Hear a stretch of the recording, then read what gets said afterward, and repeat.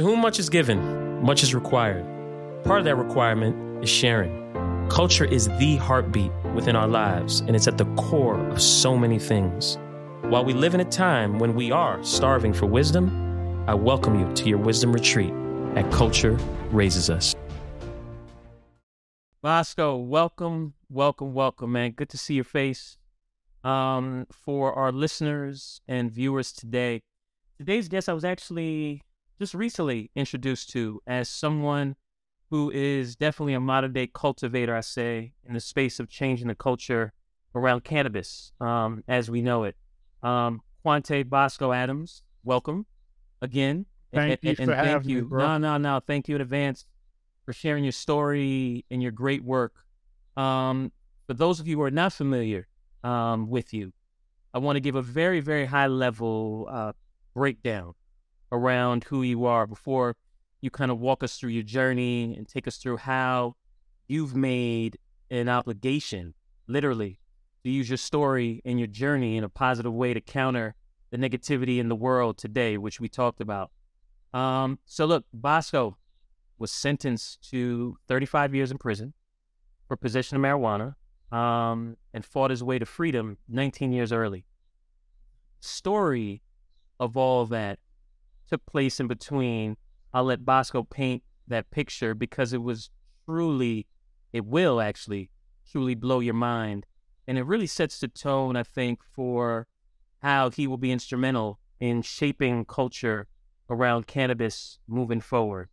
So with that, Bosco, we usually start these sessions by asking our guests, when you hear culture, what does that mean to you? Just a way in life for different people, depending on where you come from.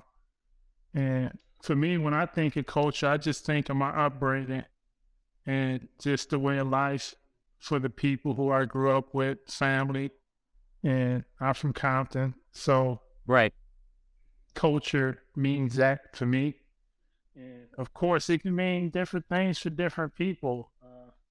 One thing that I like to think about is sometimes I think some people have the wrong perception of what culture means for us as young Black men. And some people try to give us a certain identity. Yeah, sometimes we're a lot of times I think within our culture, we've taken on identities that are not really who we are.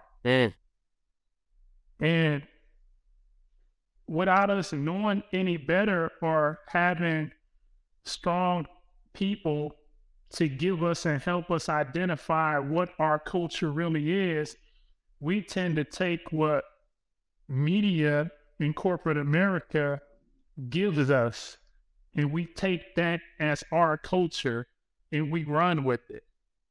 And years later, we find ourselves falling flat on our face because that's not who we really are.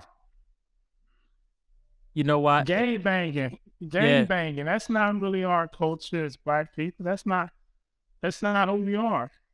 But it was something that was given to us and we've run with it. This is exactly why I think you're going to be critical with changing the scope of how things are perceived in this space. And I'm so glad that was even part of your definition of culture, right? It's really synonymous with the work that you are now doing, given your background. So with that being said, why don't you tell us how it all started on that day? I believe it was back in 2004 when you stepped into that van that you later found out was part of this reverse sting operation, and just give people line of sight to a little bit of your story. Yeah, so 2004, January, I was arrested for attempting to possess marijuana, and then I was eventually sentenced to 35 years in federal prison. And at the time of my arrest, I found out that my ex-girlfriend, whom I'd broken up with 3 weeks earlier, was pregnant. So my first and only child was about to enter the world while I was essentially spending the rest of my life in prison. I grew up without my father. Seeing many other people in my community grow up without their father. And over the years, I was able to identify and recognize how that can have a negative impact on a child growing up in environments like mine. And wanting to be somebody great and be a man, you know what I'm saying? Yeah. Is somebody respected. I always told myself that I wouldn't repeat that cycle, Man. that I would be there for my children. If I brought a child into the world, I wanted to be there and break that stereotype that surrounds a lot of us and communities like mine. But there I was, stuck in the cell, unable to break this cycle. I was perpetuating it. And it hurt me. I started feeling like a loser. I never felt that type of pain, just to feel like I was totally worthless. I was going to die in prison. Yes. And I was not only going to die, but I was going to die a worthless man, somebody who propagated and repeated a cycle that I know affects our community. Right. And so it hurt. So I decided I was going to break out of prison. That was the only way that I can get out. Break out of be there federal for myself. prison. Yeah, break out of federal prison. Now, something that is not done. Has it ever been done before? Yeah, it's been done before. Alcatraz, Escape from Alcatraz was a federal prison. You have, a lot of times it happens from lower security facilities, though. You have where people are at camps and they walk away, or they're locked in a prison where you can just hop a fence and run away. Right, but yours is a high security. We're talking, this is a high security federal prison. What, detention center, yeah. Wow. Continue. Locked in a cell, gates around it, all of that. Yes. And so I tried to escape and got caught. And I was placed in solitary confinement. When I was in solitary confinement, I tried to escape again. This time I got caught coming out of an exhaust fan about 3 a.m. at night. Some guards some actually cops happened to be outside smoking cigarettes, and they heard the loud commotion and bangs, and there I was crawling out of an exhaust fan. So I was captured, caught that is. So they transferred me to this maximum security prison, locked me in a cell 24 hours a day. Inside this cell, they had a camera to monitor me and watch me and make sure that I wouldn't ever try to escape again. And I escaped from that cell in that prison, and I got away. And that started the story. That's how I became infamous from that point on, because they started calling me Houdini. And National Geographic Channel eventually did a documentary about it. And from there, things just started spiraling into who I am today. Not who I am, but the media attention that I started receiving. After that, I self-published a book, produced a movie about my story, fired my attorney, represented myself, got myself out of prison, got out, started working in productions, produced this feature film, documentary. I'm running with it now. No, I thank you again for sharing even a high level, because you glossed over the fact that upon escaping and breaking out of this level federal prison that you did, in coming back, one of the things that you then did was you literally fired all of your legal staff and then taught yourself how to represent yourself.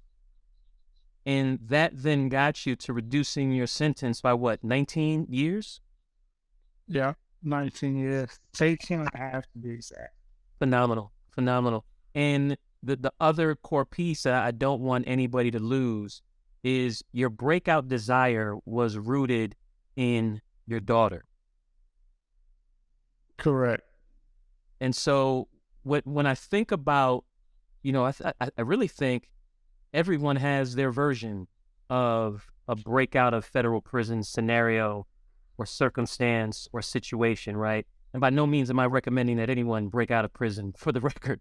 Well, but what I am saying, that we all have something that will take a level of commitment, right? To achieve that many could never fathom, and require you to stretch beyond what you ever even knew or saw. So with your journey, you've had to tap into something that allowed for this and all that you're embarking on, right? What is that seed that you watered to do such things?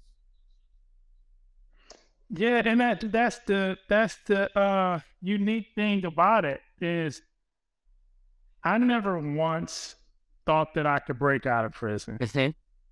I never once thought that I could represent myself in federal court.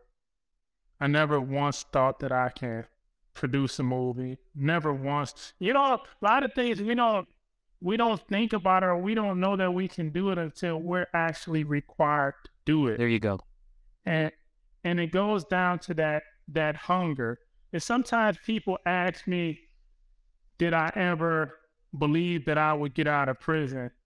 And sometimes mentally, no. Sometimes you have those thoughts that's telling you like, no, you're not going to get out. It's not going to happen. But then there's something that is deeper than those thoughts. It's something deep down inside of your soul that tells you that you are. And I think what that is hope. I think hope really is something that's deeply rooted within inside of you. It's not a mental state. I think some people confuse hope to be a mental state. And I think it's something more visceral. It's something more, it's deep embedded in your soul. It's something deeper than the mind. And when you have that and you find yourself in situations, that seed nurtures the mind to start becoming proactive in doing certain things to try to bring it to fruition. And I think that's what it was with me. It's just that deep hunger that was inside of me that made me like, look, I got to do it. If I don't do it, it's not going to get done. Right. And that, even at times when my mind was telling me that, it's not going to happen, that something inside of me kept saying that you got to make it happen. That's right. And it's sort of like when you're running a race. When you're running, a lot of times your mind tells you like, look, you're tired. You need to quit. But there can be something inside of you that just pushes you along. And you find yourself accomplishing some things that you probably never imagined you can ever accomplish. Yeah, that word hope is such a powerful one with regards to this conversation and just in general. I think if your hope is ever taken away from you, that is probably going to be one of the worst moments ever, right? Because if you don't have hope, you don't think things are possible. And it sounds like you are tapped in to the essence of hope, to the point where all that you are going to do is going to be possible because you have this feeling and this connection to something being possible through the lens of hope.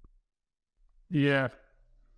And then is when you look at it from a divine lens, it's like you have two different parts of you as a human being. And a lot of times you have this mental existence and then you have this spiritual existence. Mm-hmm. And a lot of times this spiritual existence is the divine existence. This is the energy that's connected to higher power. Mm-hmm. And then a lot of times this mental existence sometimes can compete with this spiritual existence. And the goal is to make sure that the mental and the spiritual are all one, And because that's when you become your greatest self. And I like to analogize it to sometimes, because the mental can be fed with information. If I sit in front of a TV and I'm fed certain information, my mind's going to think that. But if I have this spiritual connection with God and the universe, that can never be corrupted unless I allow my mind to right. just shut that part down.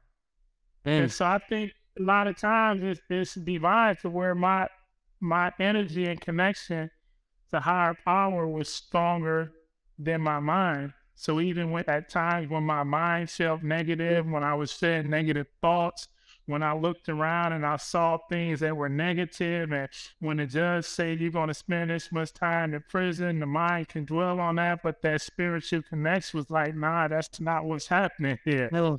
And so I think that's what takes place is when you have that spiritual connection and you listen to what's inside of you spiritually. That's You right. tend to find the answers to a lot of questions. You find solutions to problems, and you get a lot further.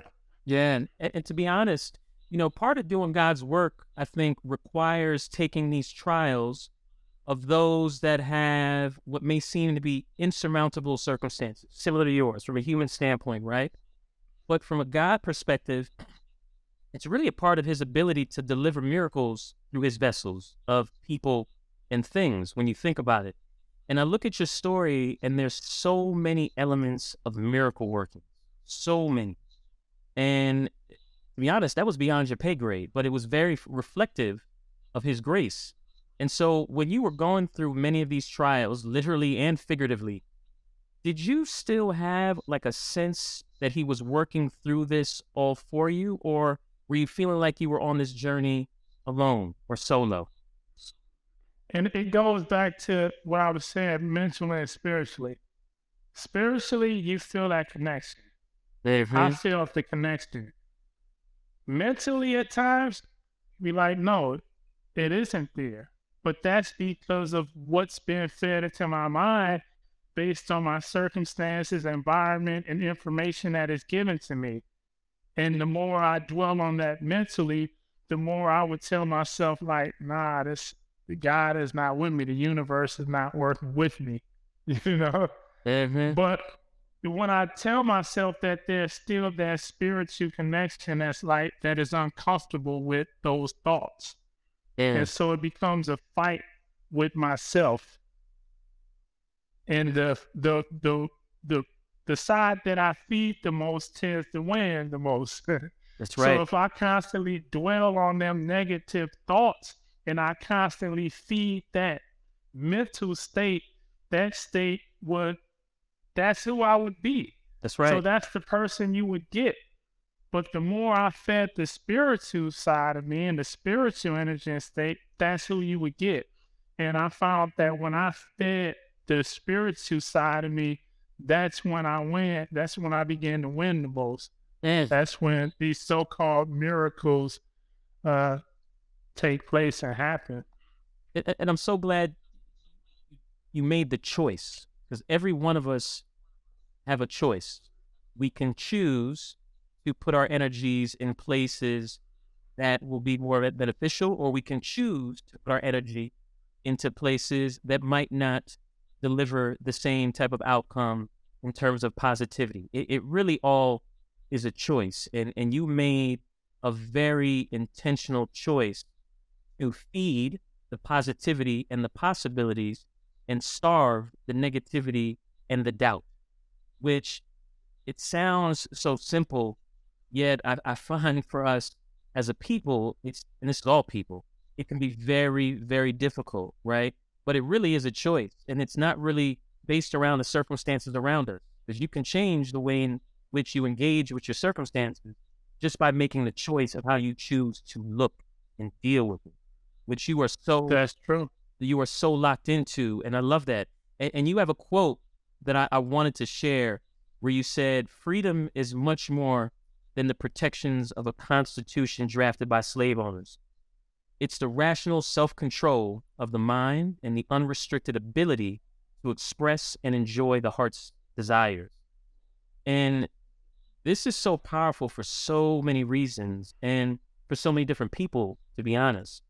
Walk me through where you were in life when this was put on your spirit. I was in solitary confinement, and I was writing my memoir Yes. at the time. And it's funny. So the National Geographic Channel, when they produced that documentary and they aired it all around the world, I started getting mail from people. People were inspired and touched by my story. They were sympathetic to the fact that I had so much time for marijuana. And they also thought that I was smart, that I was a brilliant person. They thought that I was a good person who deserved to be free, essentially. Yes. But on the other hand, we had this criminal justice system which said totally different. Said that I deserved to be in prison for the rest of my life.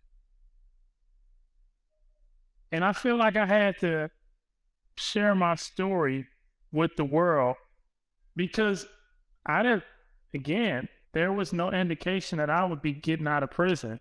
That's right. And so I felt that I had an obligation, if I were going to die in prison, and I needed to share my story in a way that hopefully people could learn more about me as a person and understand how this kid who dropped out of school at the age of 13 and grew up in this gang infested environment and drug infested environment in this so-called culture of violence and gangs and whatever else you want to call it, be perceived as smart by some people who don't even know him, based on what they saw in the documentary.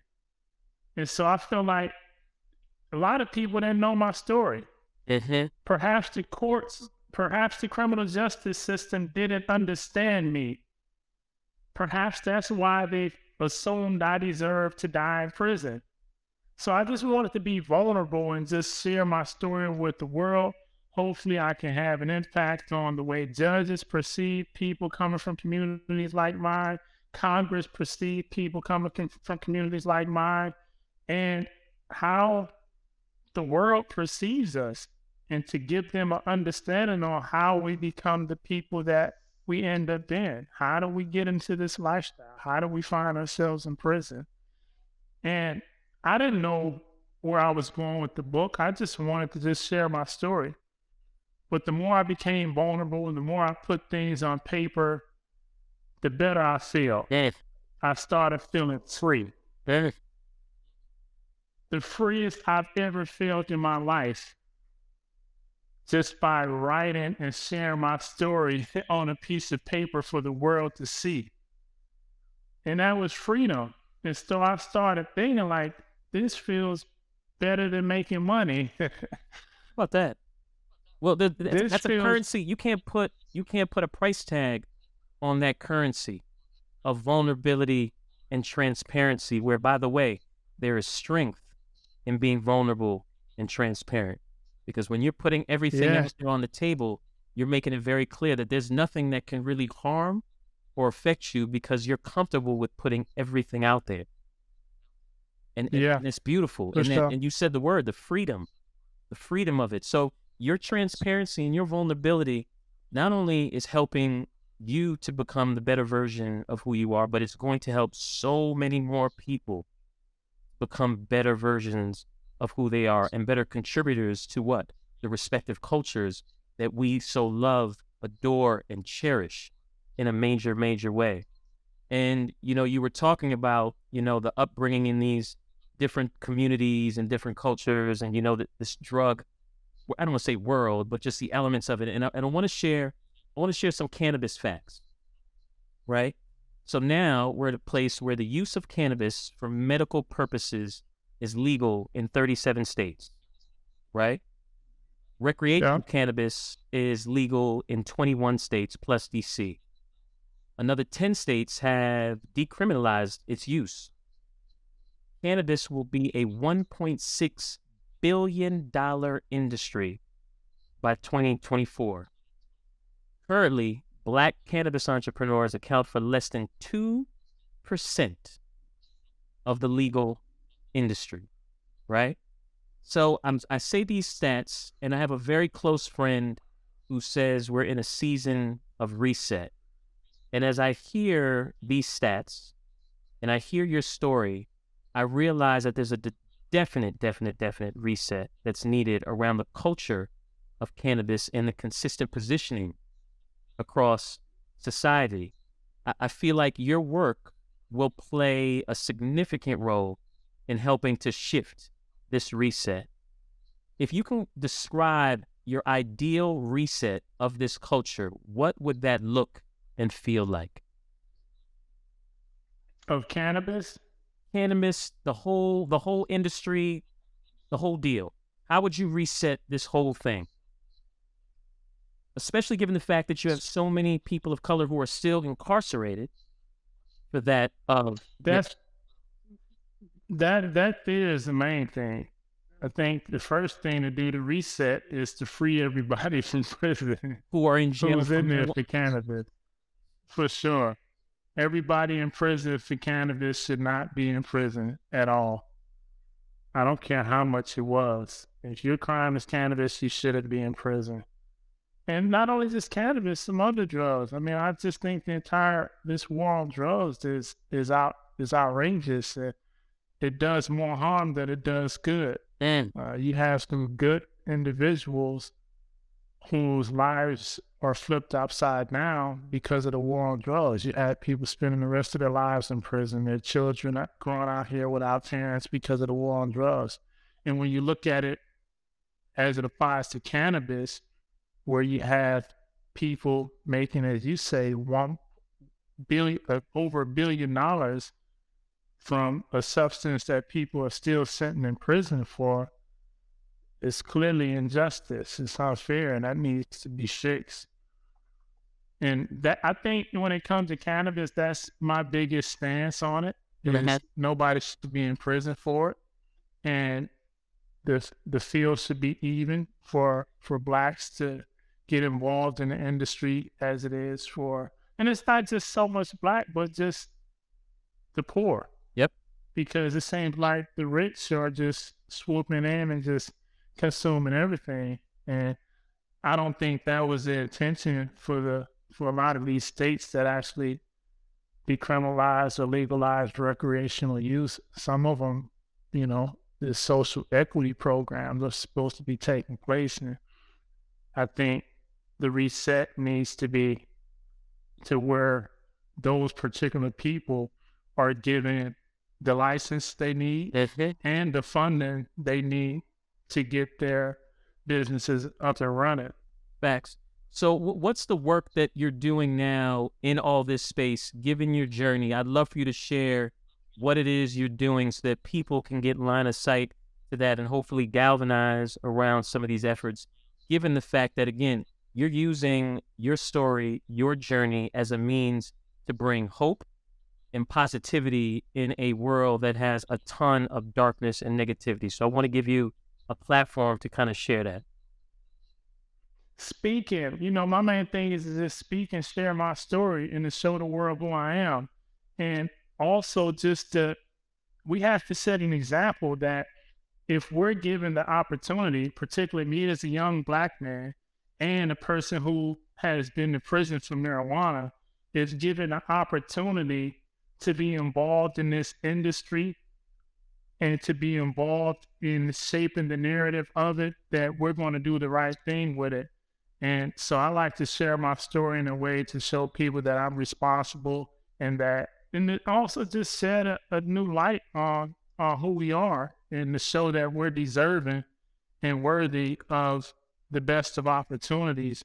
And that's the end goal of mine. I just want to prove all of the doubters wrong, and the people who believe that we don't deserve it, or the people who believe that we supposed to be in prison for certain crimes.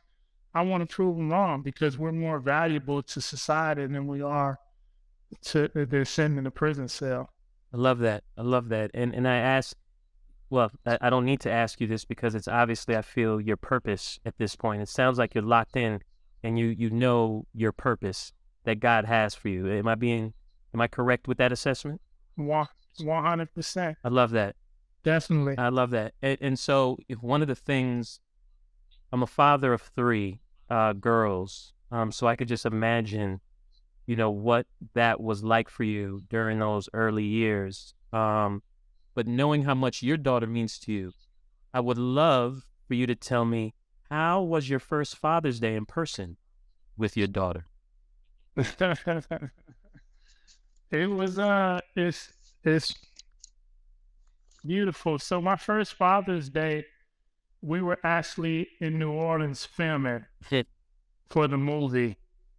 And I went out to New Orleans ahead of my daughter to start setting up and start getting things ready for filming. And so she actually flew out there like a couple of days before Father's Day.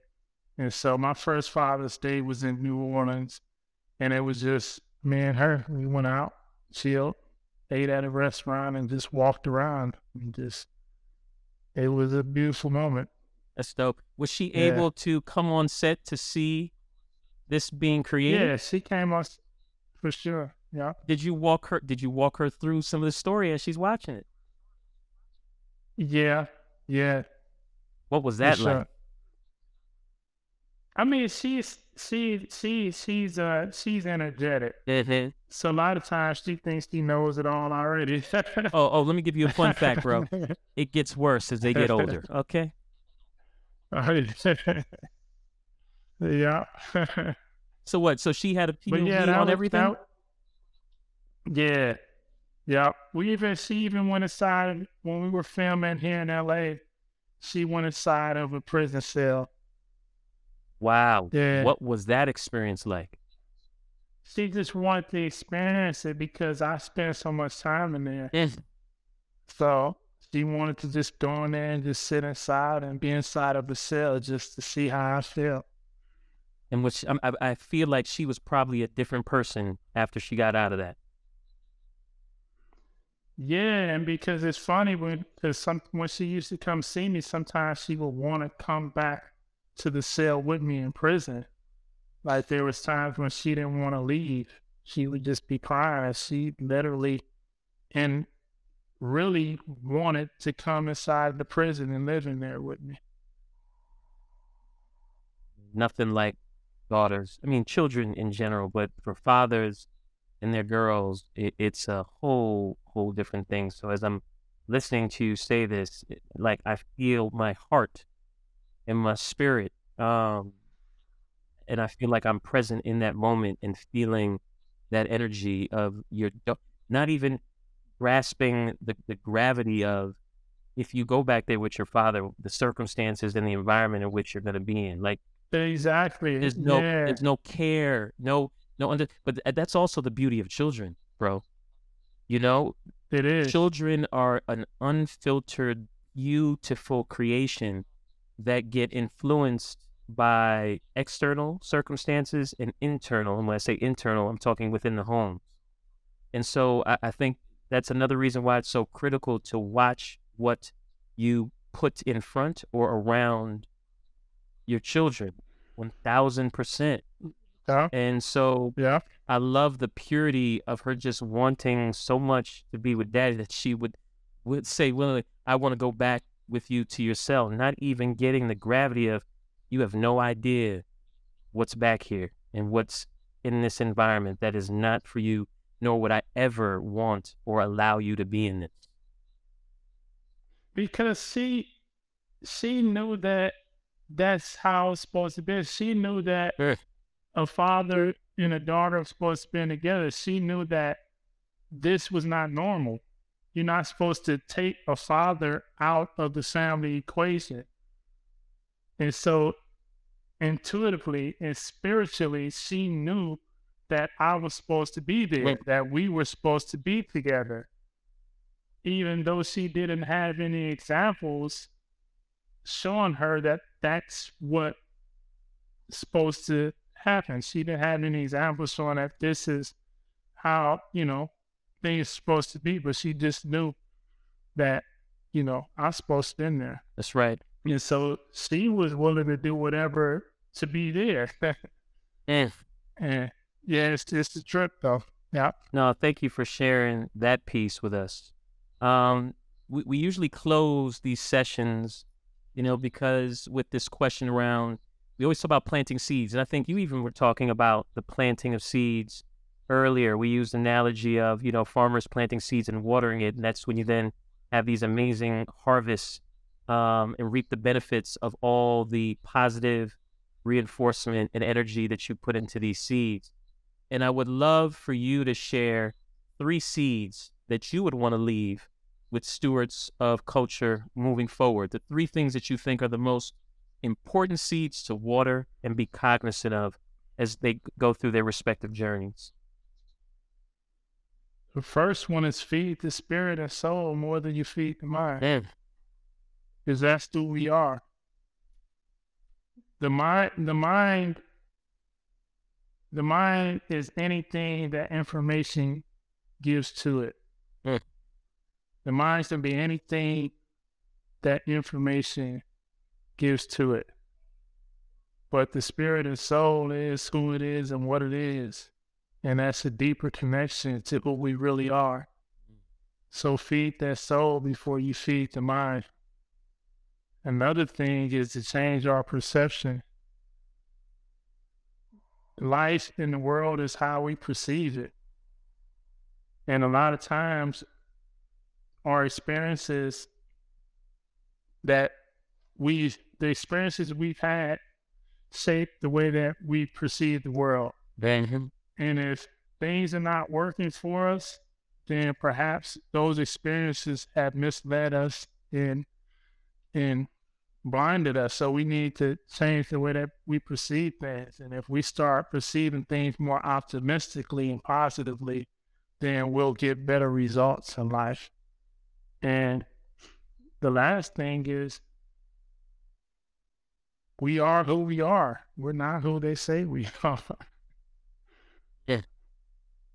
Listen, Know who we are. those are 3 very key seeds that we all can apply. And I would thank you for those. I also want to thank you for being the steward that you are and going through what you've gone through to now be your testimony, which, as you know, believers, it is on us to share our stories in an effort to be a testimony of how amazing He is and His works are. And given your journey, you are exemplifying sharing your testimonies in an effort to show how amazing He is. And, I also want to make it very clear that nobody is a perfect human being. None of us. And we are all supposed to take all of our, imperfections, because we're perfectly imperfect. And we're supposed to take these elements and figure out a way that we can contribute it to society in the most positive and beautiful way. And I sincerely thank you for being a reflection and an example of that. Thank you for having me. I mean, the more we can talk and the more we can speak positively, the more we can redefine this culture and show them who we really are. Thank you, brother. Thank you. Yeah, for sure.